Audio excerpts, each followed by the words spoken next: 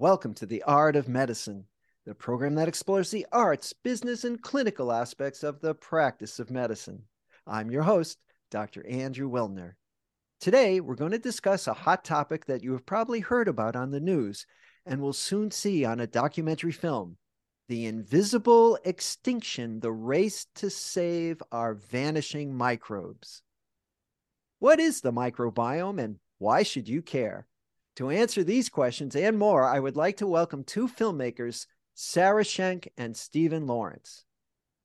We're great to be here. Thanks for inviting us, Andrew. Thank you, Andrew. But before we get started, I'd like to thank our sponsor, locumstory.com. If you're considering locum tenens, either full-time or on the side, you probably have a question or two, or 20. Fortunately, locumstory.com has the answers you need.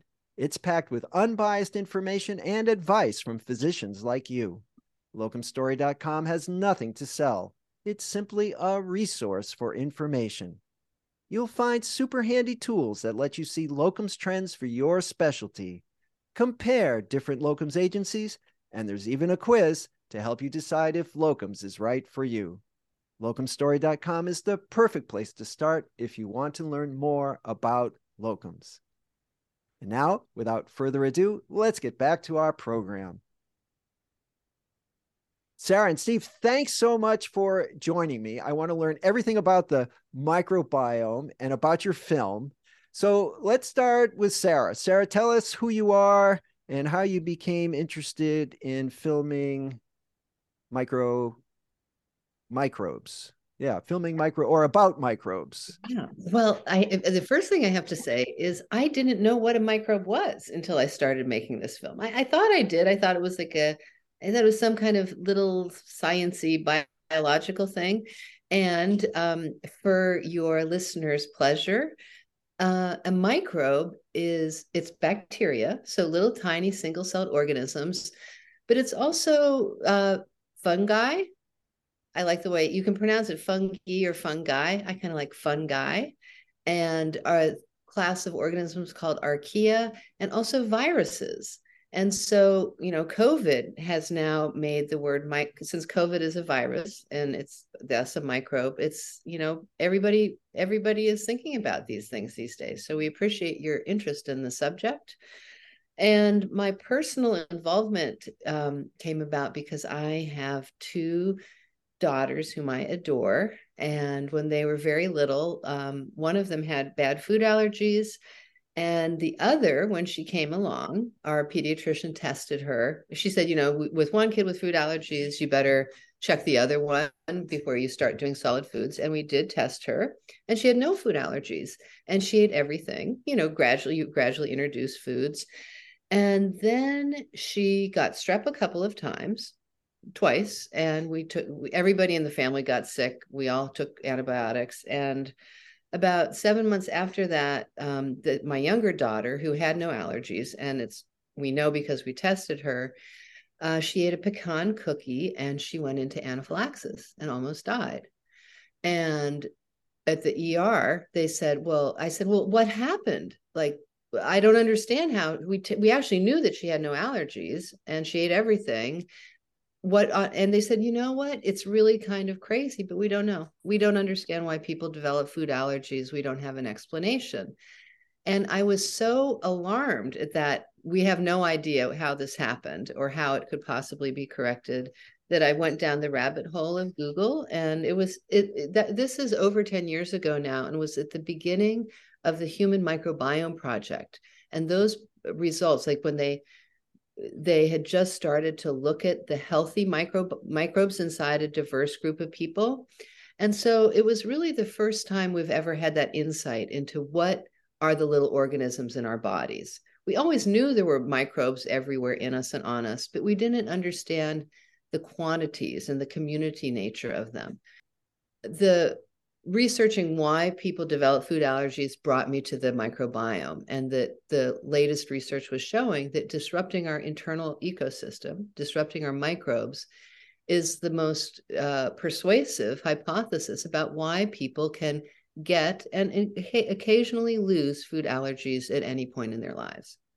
So when we're talking about the microbiome, we're talking about all those little creatures you mentioned, the bacteria, the fungi, the viruses that are living inside of us uh, as a normal phenomenon, right? That it's Healthy. normal to have Healthy. all of these, a healthy person has all these little bugs, these microbes inside of us to Well, help us digest food and sort of a symbiotic setup there.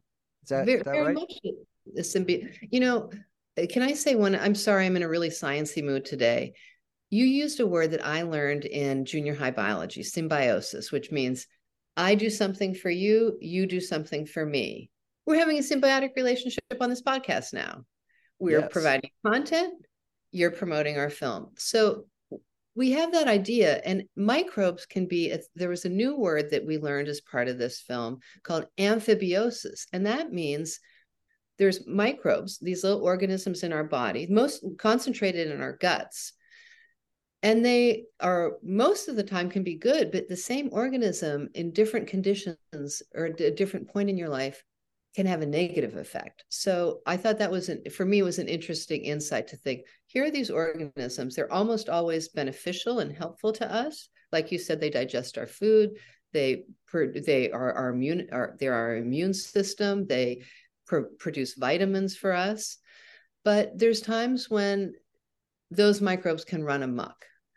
And the hypothesis that our film presents, that is really Marty Blazer's hypothesis, it's shared by many other scientists who have done work in the field, is that one of the most powerful ways of disrupting our healthy ecosystem, our good microbes, is misuse and overuse of antibiotics, which sometimes we need to take antibiotics because we're sick, we have a pathogen in our bodies.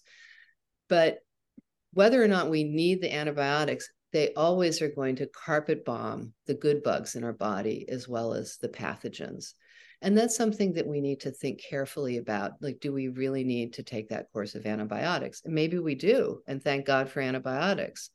But if we just feel like we had a tickle in our throat, or our kid has an ear infection, but it's been pretty mild, those are instances where I think I would like to hear what you as a physician would say. Marty would say, why not? Is there any reason to not ask your doctor? Why not wait a day or two before taking antibiotics? All right. Okay. I'm going to put a hold on that just for the moment and find out where Steve fits in. Well, I fit in from the perspective of someone who took too many antibiotics.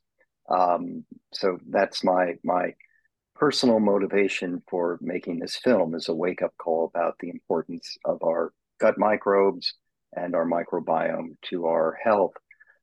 My personal story, just to try and tell it pretty quickly, is back in the early 1990s. I picked up a couple of parasitic infections when I was making films in Russia and Central Asia. And as you probably know, as an internist, the treatment for parasite infections is usually antibiotics. And I was given multiple rounds because the symptoms kept coming back. So the assumption was I still had the infection. When in fact, what I was having, and I didn't know at the time, were symptoms of taking too many antibiotics and my gut getting very badly inflamed.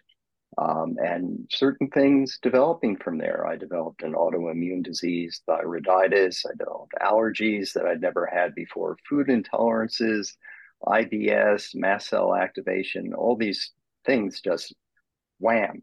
It was a waterfall of problems that were very debilitating and distressing. Nobody knew what the microbiome was back in those days. So doctors were far less cautious than they are now about prescribing round after round of antibiotics. So when the opportunity came up to make this film, Sarah had started to work on a film about the microbiome and had identified Marty Blazer and Gloria Dominguez Bayo as central characters for it. It was too good for me to pass up because this is, well, of course, it's a personal issue for me, but this problem of disruption of your gut microbes affects hundreds of millions of people around the world because antibiotics are used all over the place and have been used without sufficient caution for decades now, for close to 70 years. So that's how I came to the film. I'm not typically somebody who makes science documentaries. This is my first one. My history is that I've made a lot of documentaries about artists and activists and people you might call everyday heroes, people who are trying to make a difference in the world. And making a science film is a particular challenge, but an exciting one. And our film is not your typical science documentary because it has a beautiful love story driving it between our scientists. And I don't want to spoil it too much because we want people to go and see the film. But it's a very character-driven film. In the documentary world, what we call a film character-driven, when the stories of the subjects in the film are driving it as much as the subject of the film itself. Oh, well, that is cool. And well, first of all, it's a terrific opportunity, I think, to make a film that affects every single human being on the planet, because everybody has a microbiome, whether they know it or not.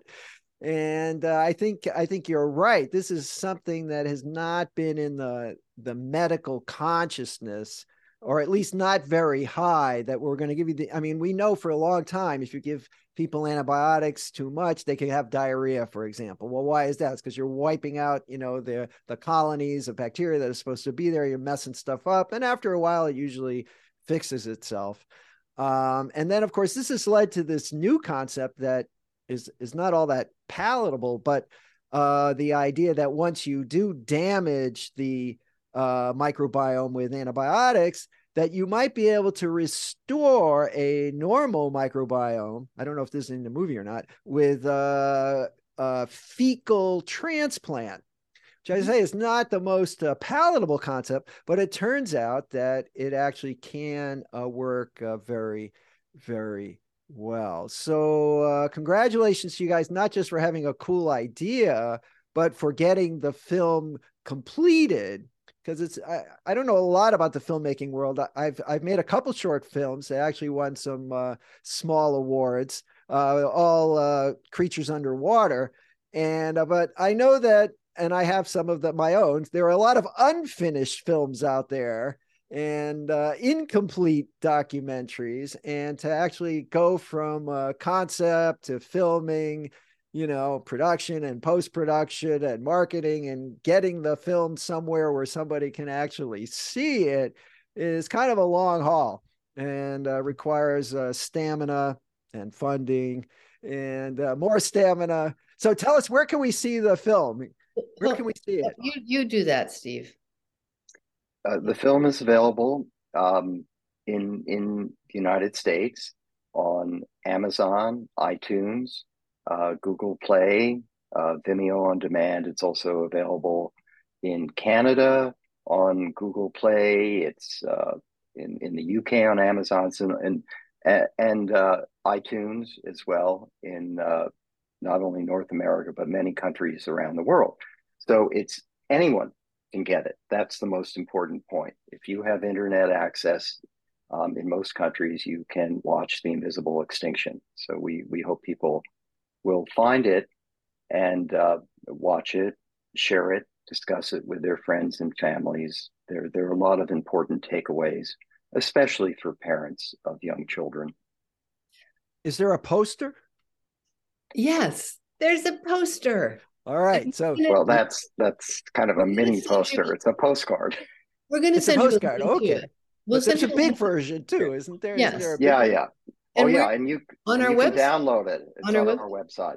Download it, print yourself out a copy, post it on your refrigerator.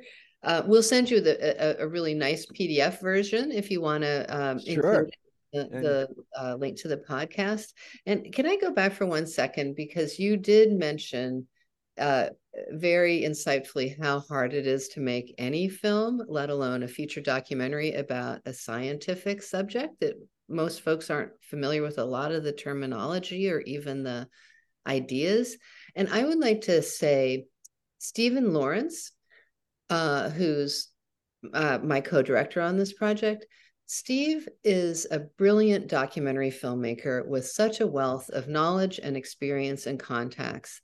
And I really see the completion of the film and all the different hurdles that were required, that we had unexpected things and, just things like raising the money. Steve has really been integral to the film's ongoing production, post-production, completion, and success. And Steve, I'm just so grateful to you and delighted that you came on board, and we made this film together as our little gift to the planet and to humanity. But Well, thank you, thank you. That's very kind of you. And as I said before, Andrew, it was Sarah's idea. And I think she was probably the first person in the world to have the idea that there needs to be a documentary about the human microbiome and its importance to our health. And as I said before, this is a wake-up call. This is about the destruction of our inner ecology. There's so many issues facing the planet now about sustainability, about environmental climate catastrophe, loss of animal species, sustainability. This film is on that spectrum of other issues that humanity is facing, but it is one that very few people know about. And I think that is what we're trying to do here, is to raise awareness about this inner ecology that in the scientific and medical worlds, uh, it was invisible for so long. And it's really only in the past 10 to 15 years that it's become visible, and now the research is gaining momentum. How everybody's busy. How long is the film? 82 minutes. Okay, perfect. All Catchy. right. Lots of animation, graphics. All right. One Yeah, it's fun. In English. Now, how did you get consent, from all the participants? Like are there microbes in the film? Did they get credit too? They did. All the microbes gave their permission. All And right. no microbes were harmed in the creation of the film. Oh, well, that's important. Now, what about is there an antagonist? In other words, is the big bad drug companies in there because they're the ones making antibiotics? Did they have anything to say about this, or?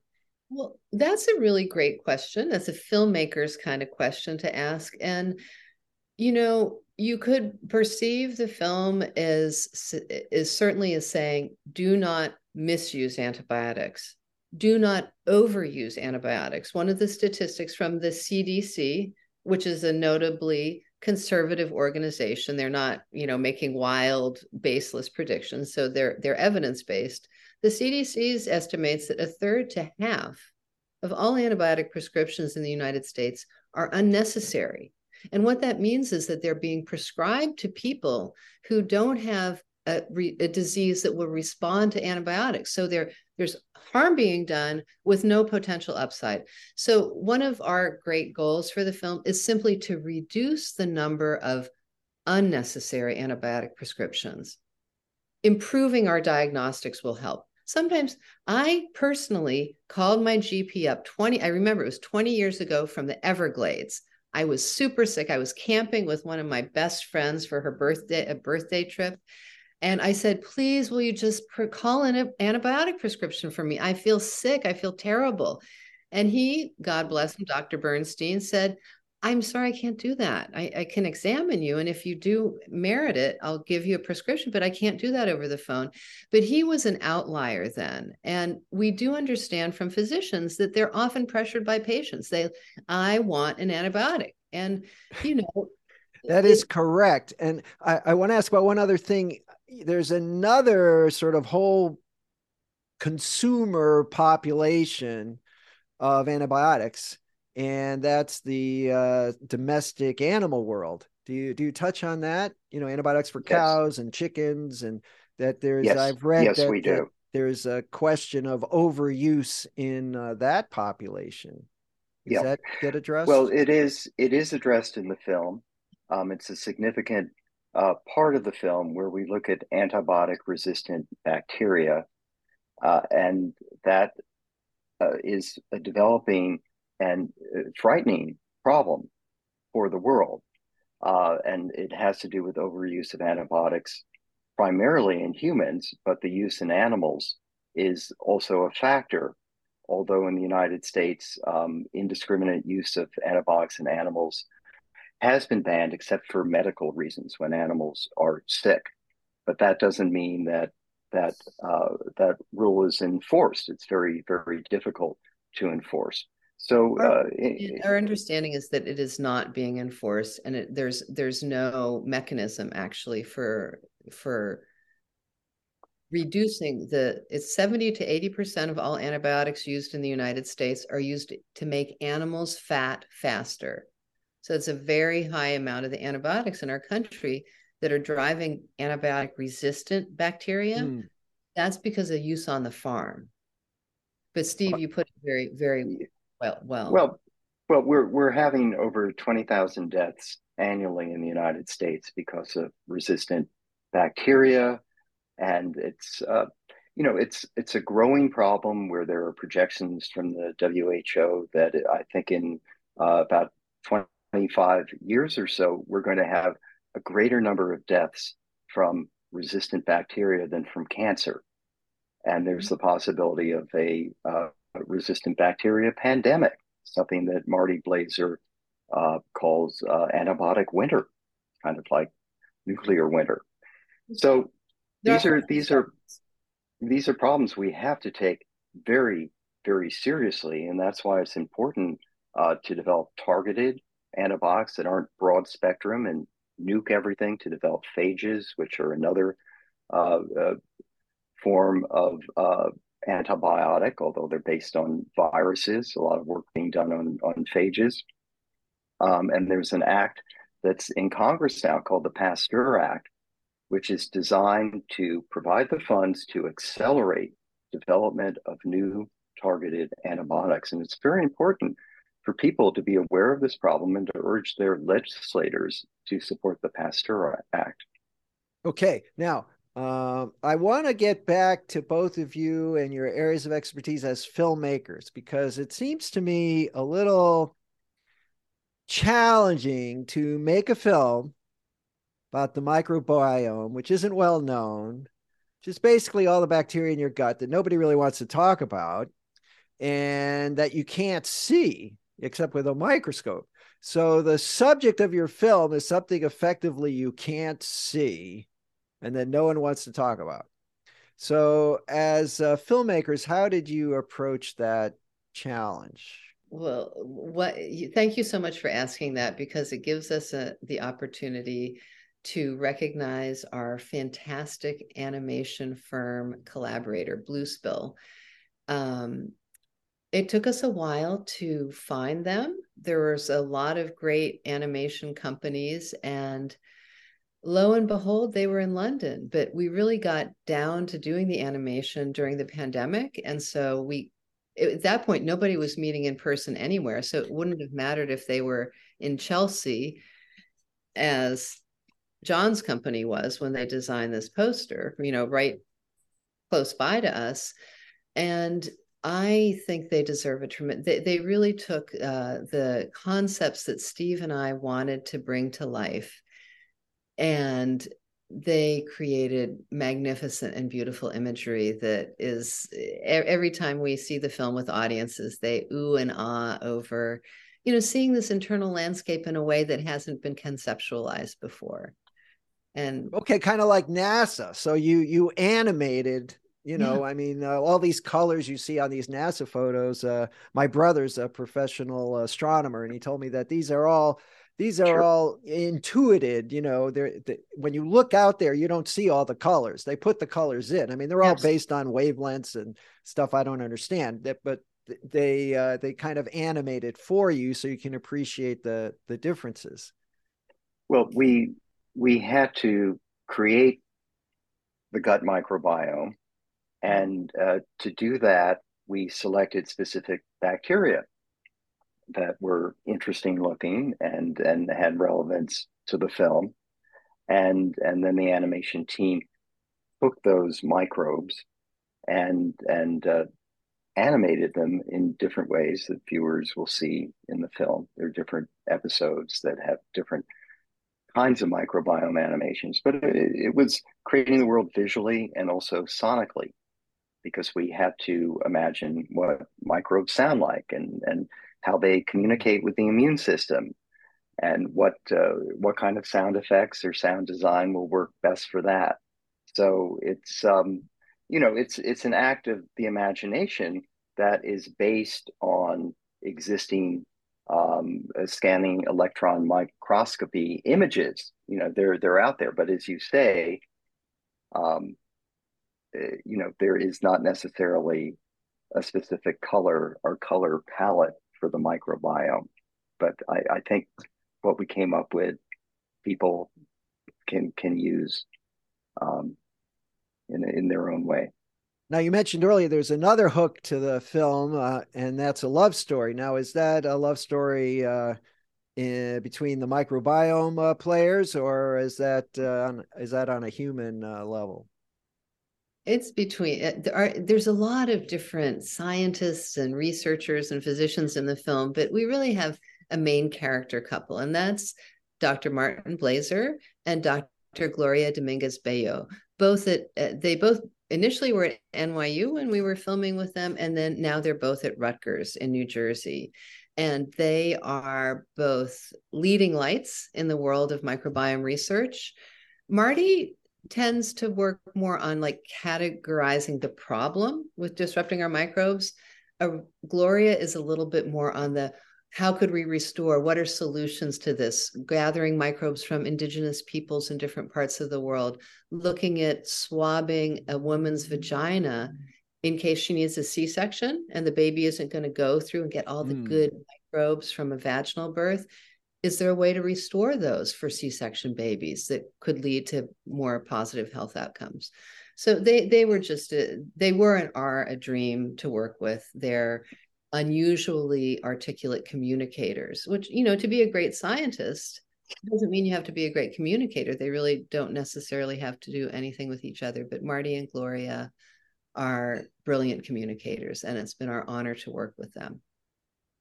I think, Andrew, the idea of love permeates the film. It's not only the love between Marty and Gloria, but their love for humanity, which drives them to be the researchers and the activists that they are about the microbiome problem. And it's parenthood and family and love also ripple through the whole film. Viewers will have to see, but there are other subjects in the film, other scientists and doctors, and who are parents, and there are several children involved who are getting experimental treatments, and in some cases participating in a clinical trial in the film. So really, this film, one of the things that it does is it really shines the spotlight on the heart of science and the heart of medicine, where doctors and scientists really put their heart into their work in the interest of humanity. And scientists, by and large, in our society, um, aren't revered the way they should be. And one of our goals was to humanize them, see them in their full dimension, as individuals, as parents, um, uh, as activists, but also as the professionals that they are, trying to make discoveries, unravel, and treat very vexing problems. And in the context of the film, the biggest problem is the question of how we are going to preserve our microbiome and how we're going to restore what's been lost. Because, as you said early in our discussion, usually the microbiome bounces back after antibiotic treatment, but not always. And when it doesn't, illness can ensue. And then what? Okay. All right. So we're just about ready to wrap up. That was a fantastic summary, and it sounds like popcorn is probably indicated for this film. And anything else you guys would like to add before we close? We love hearing from people on our social channels. The Invisible Extinction on Facebook, and we'd love to hear your feedback. We'd love to hear your thoughts on the film, what things resonated for you, what things you want more information about. We really welcome that. The film is also available for educational screenings everywhere. So we encourage people in their schools, their institutions, their hospitals to sign up to screen the film. We want it to get out there and to serve an educational purpose. Our website is theinvisibleextinction.com. Maybe we can get it for grand rounds. Sounds like a good film for doctors. All right. Well, Sarah Schenk and Stephen Lawrence, thank you very much for joining me on The Art of Medicine. Thank you, Andrew. Can I ask you a couple? Thanks, Andrew. All right. So we have a special request for some questions. All right. Go ahead. I'll see what I can do. Well, since you're a neurologist, one of the most exciting areas of microbiome research is, the gut-brain connection. And, just again, a lot of people have heard how, our emotions influence how we feel in our guts, and what's going on in our guts can have an effect on, are we depressed? Are we anxious? Or, aside from specific neurological conditions. And I would love to hear from you if you have any particular insights or interests in that idea of the gut-brain connection and the role of microbes in our, Yes. Well, I'll preface my comments by saying that I don't know much about it, but I'm curious about it, which is actually one of the reasons why you guys are here today, because it is a hot topic and something I've been reading about. And I think it's one of these topics that has drawn in serious scientists and then maybe some people kind of on the fringes who just sort of see this as some exciting kind of potentially something that could be exaggerated. So I'm not too sure. I think that, there's no question. I think everybody agrees that chocolate affects the mind, right? Ice cream affects the mind, that there is. And of course, the vagus nerve goes down to the gut, and it's a two-way street, the vagus nerve, right? It sends signals up and signals go down. So yes, we are tied to our guts for sure. And if you're hungry, I know, if I haven't eaten all day, I can be really irritable. And why is that? I mean, I don't think, nobody really knows the pathophysiology of what's going on there, but it can be cured with a hamburger. So there is definitely a gut-brain connection. And I think there's going to be a lot of PhD work, in this direction. And, it's sort of the exciting part is, we already are. We are manipulating it, but rather blindly. So could we manipulate it more intentionally, in the treatment of mental illness, or just a sour mood? Is there some sort of way to approach this more academically as we learn more? So I think your film will generate some buzz, and maybe some more research dollars so that we can pick up on this. We hope for more research dollars for all these different fantastic scientists and researchers doing the work. Can I say one more thing on that specific front? Absolutely. One of the startling insights from working on the film that we learned was that a lot of people have heard of serotonin. Like, serotonin is the happy chemical. Serotonin is what's happening in our brain that often makes people feel calmer or more upbeat. And 80% of serotonin is produced in our guts. It's coming from our stomach. Our microbes are synthesizing that. So if things are going awry with your microbes in your gut, it makes absolute sense to me intuitively that it's going to really affect your mood. And so that's, for me, I'm very excited to see all the different people doing research on that, what their findings show. What's really one of the things that's most critical is what's happening in childhood between our gut microbes and our immune system. And this is very much a focus of Marty and Gloria's work, and it's something that's prominent in the film. is that a child needs a healthy, robust, diverse microbiome to develop a healthy immune system. And the overuse of antibiotics in childhood is something that's really new for humanity. In the film, Marty talks about how by the age of 3, most kids have had 3 rounds of antibiotics. By the age of 10, 10 rounds. By 20, 20 rounds. Yeah. I didn't grow up exposed to antibiotics like that, and I don't think you did either.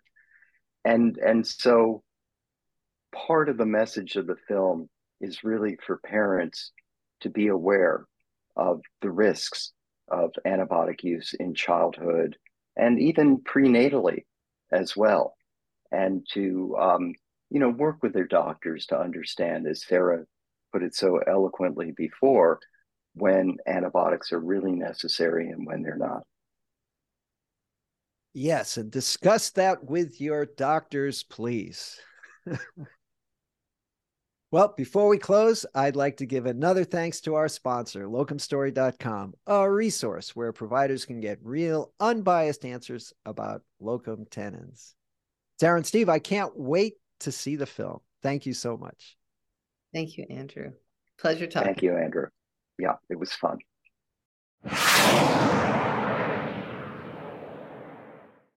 This program is hosted, edited, and produced by Andrew Wilner, MD, FACP, FAAN.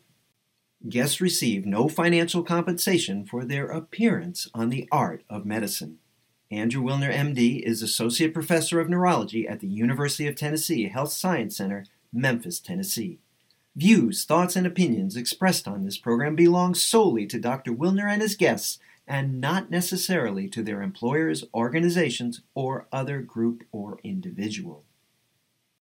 While this program intends to be informative, it is meant for entertainment purposes only. The Art of Medicine does not offer professional financial, legal, or medical advice. Dr. Wilner and his guests assume no responsibility or liability for any damages, financial or otherwise, that arise in connection with consuming this program's content. Thanks for watching. For more episodes of The Art of Medicine, please subscribe. www.andrewwilner.com